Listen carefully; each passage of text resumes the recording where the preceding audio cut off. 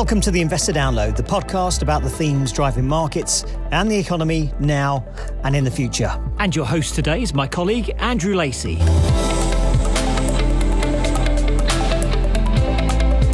The mainstay of UK high streets for much of the 20th century is now in structural decline. The shutters are down. A retail era has ended.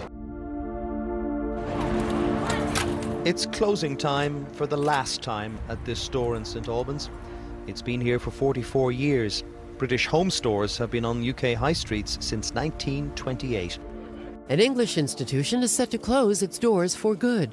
Woolworths, which has been in business for 99 years, is expected to close all its stores in about a week. Today's the last day of HMV. It's obviously really sad. It's been around this store for as long as I've been alive. It's a sad time for us all. Toys R Us had over 100 UK stores and more than 2,000 workers, but it's just the latest casualty. The growth of e-commerce means councils and communities are now nursing an increasing number of vacant shops in town centres. Yeah, I think it's interesting over the last decade or two to see how our town centres have become increasingly vacant, increasingly obsolete, and probably the part of the town that is most underused in a way. That is Chris Santer, a fund manager at Schroders Capital. They've really gone from really the focal point of the town and where we all used to come together to meet, to socialise, to share ideas, to innovate, to consume services, to actually no longer serving the needs of the local community. We really believe in the town centre. That's Lydia Murray, a product manager at Schroders Capital. All of this sort of infrastructure goes into the town centre, be that the buses, be that the trains, the cab ranks are there. Traditionally, it's also been the place of employment where we work, and also traditionally where we lived as well. And so much of the sort of social fabric of our towns is in the town centre. And really, we've seen over the last few decades, and particularly since COVID, a real hollowing out of our town centres. Online sales represented 5% of total retail in the UK in 2005. In 2022, this number had risen to 27%. And yet around 1 in 7 shops and 1 in 5 shopping centres units are now empty. As a result, some town centres are now caught in a vicious cycle of boarded up shops, declining attractiveness and falling footfall. I think some of the challenges of town centres is both it's occupied by different people or different entities than those that own the buildings and the land. So you have this question of occupation, and you have different occupiers on the high street or in the town centres who will have differing fortunes. But also, I think you find that more so than most parts of the town centre is really fragmented in terms of its ownership. It's been broken up into these tiny little parcels, all owned by different investors or owners and entities, and actually bringing them all together to sometimes affect change that needs to happen on a larger scale is very, very difficult because everyone has different priorities and everyone has different needs. So that's been a real challenge for councils and people interested in regeneration over the last few years. In this show, we discuss the future of retail in the UK, why the regenerating of UK town centres is so important, and the important role investors will play in delivering more prosperous, resilient towns. On Apple Podcasts, Spotify, or wherever you get your podcasts, you're listening to the Investor Download. Already under pressure from online sales, the pandemic triggered a wave of retailer insolvencies in 2020. New data says that in the UK in 2020, over 17,500 chain stores closed down. The decline is the biggest seen in over a decade, which accounts for nearly 1 in 20 stores closing. The average rate of closures was 48 stores per day. Well, I think we've all been used to some time failures on the high street. I mean, I think this started off some time ago, a couple of decades ago, with, we'll remember, video shops and record shops, and some of us are old enough to remember HMV.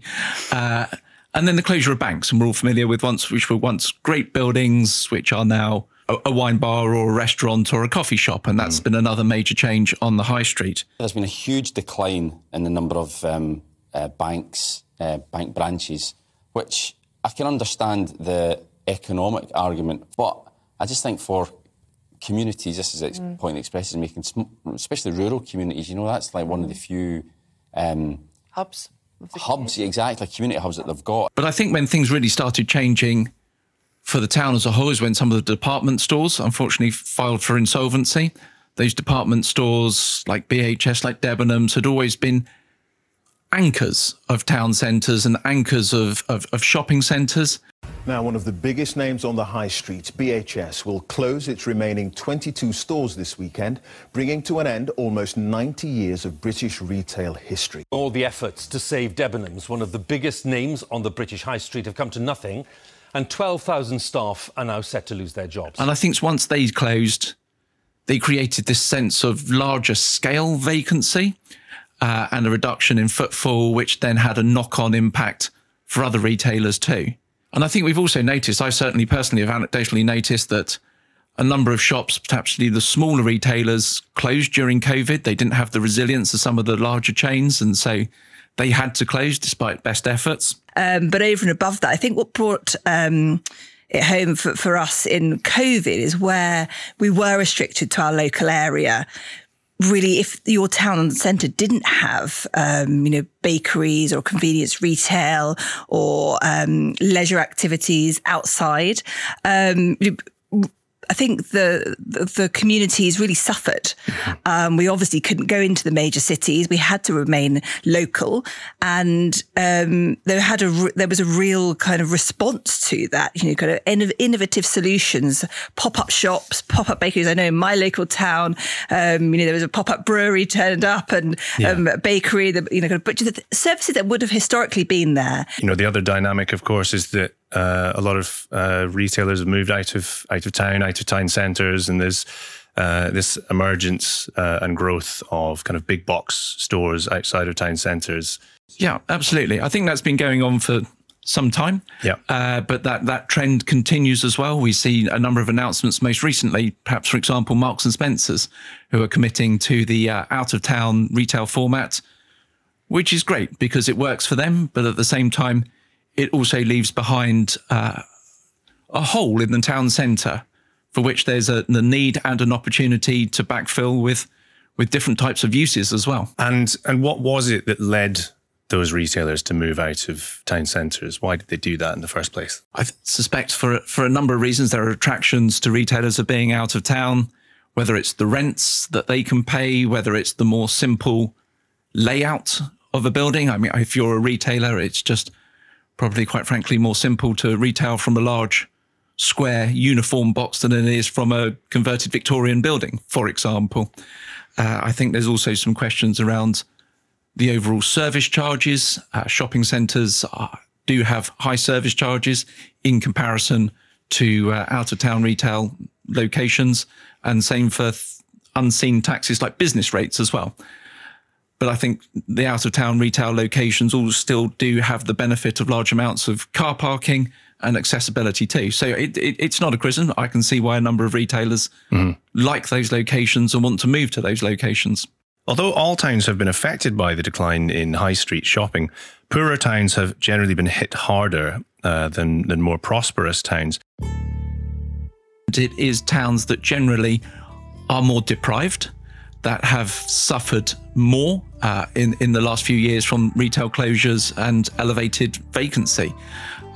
These typically tend to be in some of the more challenged parts of the major cities like London, and also across towns and cities of the former industrial belt of the north and the northeast. And that is something that we feel creates an opportunity to bring different needs or to answer to different needs in those towns, an opportunity that hasn't really existed before to bring new and different uses back into the town centre for those communities. So if the retailers have deserted the town centres, and town centres are so important to the community and the economy, who's filling the void, and will it be enough?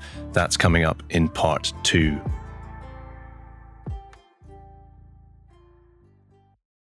Get in touch with us by email at schroederspodcasts@schroders.com or visit our website schroders.com/the investor download. Fewer retailers in town centres has created space for more bars, coffee shops, restaurants and local independent retailers, but they have only partially filled the gap.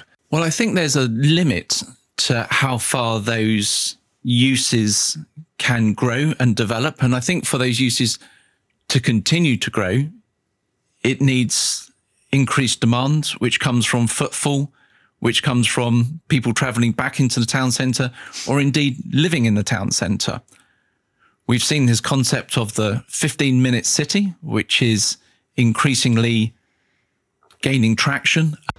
What if you could live in one of the world's great metropoles, but never had to commute?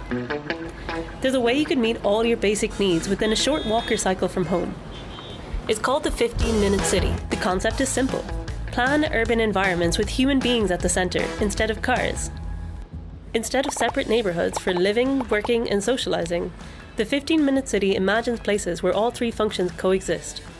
And if I go, I think Manchester is a wonderful example. If you go to Manchester and you see the number of new homes that have been built in the city centre, it adds real vibrancy and life to the city centre. You can see it on the street. You can see the increased number of people who are there, who are working, who are consuming services from local businesses.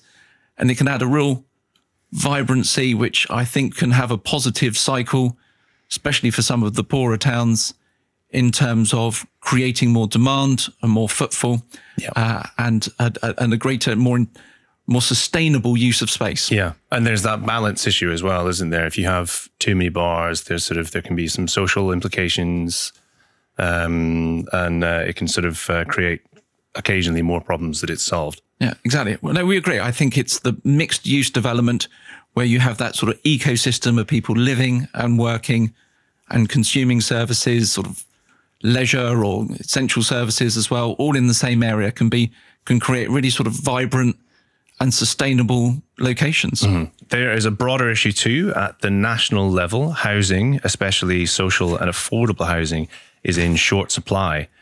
With an overabundance of empty shops, it feels as though retail space conversion could kill two birds with one stone. There has been a shortage of house building over the last few decades. The government had set a target originally of 240,000 new housing units per annum, and a few years ago increased that to 300,000 housing units per annum of new housing stock in the UK.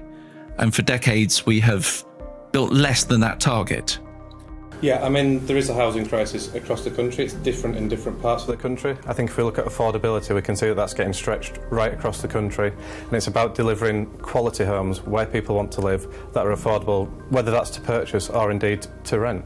And not only have we built less than that target, we've also built less affordable housing than we used to do in the 60s, 70s and 80s, where typically affordable housing, then built by councils, was about 30% of all new housing building in the country.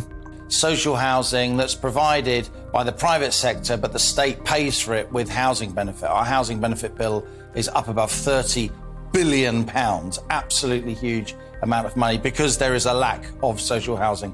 Now, housing associations who are fulfilling that role and doing an admirable job, they actually account for some 15 to 20% of annual house building. So we're building much less affordable housing than we used to. And in the meantime, a lot of the council housing that had been built has been sold off under the right to buy schemes. So we do think that there's a great opportunity to deliver more housing in city centres, more affordable housing. And I think really a very interesting opportunity exists now where, as we've noted, retail has moved out of the city centre. It's creating larger areas in a single ownership, which can now be repurposed.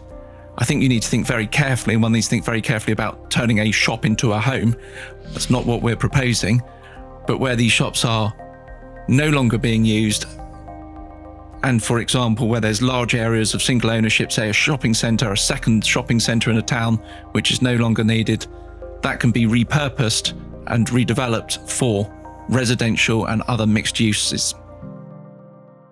These changes would have a huge impact upon the look and feel of a town. Fairly immediate improvements in carbon emissions and air quality could be envisioned. How else, though, could the dynamic of the new city change? Are there any potential downsides to living in town centres, or there being more housing in town centres? I think that's a really interesting concept. And I think as we look through our lives and we grow up from sort of school and education, we want to be in those vibrant economic cities where people work, play and consume in the same area. However, I do think for the majority of the population, that is quite a finite amount of time that you want to do that. Perhaps once you start having children perhaps you grow in your career and you want more space, city centre living isn't going to be perfect.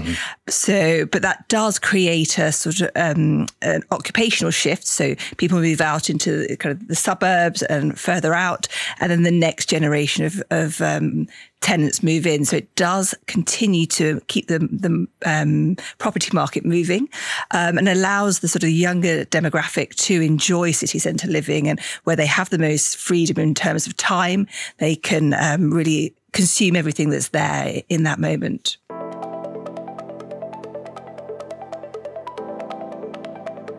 Diversifying town centres away from retail makes a lot of sense, but it won't be easy. Well, there are always a number of challenges with regeneration. It's not simple, and it requires a variety of different skills and people interacting and coming together and bringing their skills together from a variety of different ways. I think one of the key things that is important to remember is that the community that's there at the moment isn't left behind. Mm-hmm. That it's not just a process of gentrification and new people moving into an area, but that existing communities are respected, and it provides a solution for all. That a solution is provided for everyone in the town centre, including the existing communities too. And perhaps sometimes that's been one of the criticisms of regeneration in the past, is that it hasn't taken into account those existing communities. So I think that's one of the areas we're very keen to focus on, is to make sure that all stakeholders and the voices of all stakeholders are taken into account. And that's not always an easy thing to do. The government has taken action. It has reformed the planning system to make it easier to convert empty shops into other uses and cut business rates for retailers.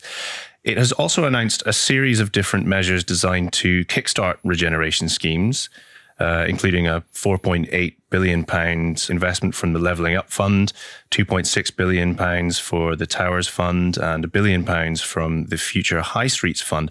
But are these initiatives and funding enough? I think the UK government has very great ambitions to help develop regional economic prosperity across the UK. I think we all agree that having London as the epicentre of the country doesn't fully exploit the benefits of the entire UK. However, unfortunately, the UK government cannot address all of the issues in one go, and really requires institutional capital to support them develop solutions to the problems that we have here.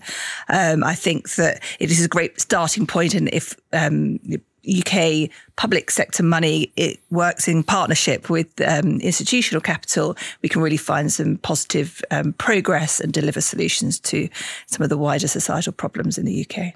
So what then is the investment opportunity in regeneration? As we've discussed, I think town centres, although it's where all the infrastructure goes, it's where the essential services are, they have been unloved for the last couple of decades, and really the opportunity now from the UK government demonstrating a real desire to support greater regional prosperity, combined with institutional capital really wanting to deliver on net zero and on social aspects, addressing social issues. The great thing about real estate is it's a tangible solution. So through investment in real estate, we can support some of these ambitions perhaps through in creating workplaces, perhaps through providing more affordable and social housing, and also looking at that whole scale town centre regeneration. And I think the expertise that real estate investors the solutions that real estate investors can deliver can support that regional prosperity. The government has done a number of things to help. We absolutely welcome the investment that they've made, but it's only so far it can go. And we firmly believe that private capital has a role to play alongside the public sector in delivering some of these places and buildings that we think can have really positive social impact. Well, that was the show. We very much hope you enjoyed it. If you want to find out more, check out our website, schroders.com/The Investor Download. You can also get in contact with us about anything in the show or ideas for future shows at schroderspodcast@schroders.com. Please remember to subscribe to us at Apple Podcasts, Spotify, Google, or wherever you get your podcasts. And don't forget to leave a review. We're now doing one show a week, which will be available every Thursday from 5 p.m. UK time. Thanks very much for listening, but above all, keep safe and go well. Cheers. The value of investments and the income from them may go down as well as up, and investors may not get back the amounts originally invested. Past performance is not a guide to future performance. The information is not an offer, solicitation, or recommendation of any funds, services, or products, or to adopt any investment strategy.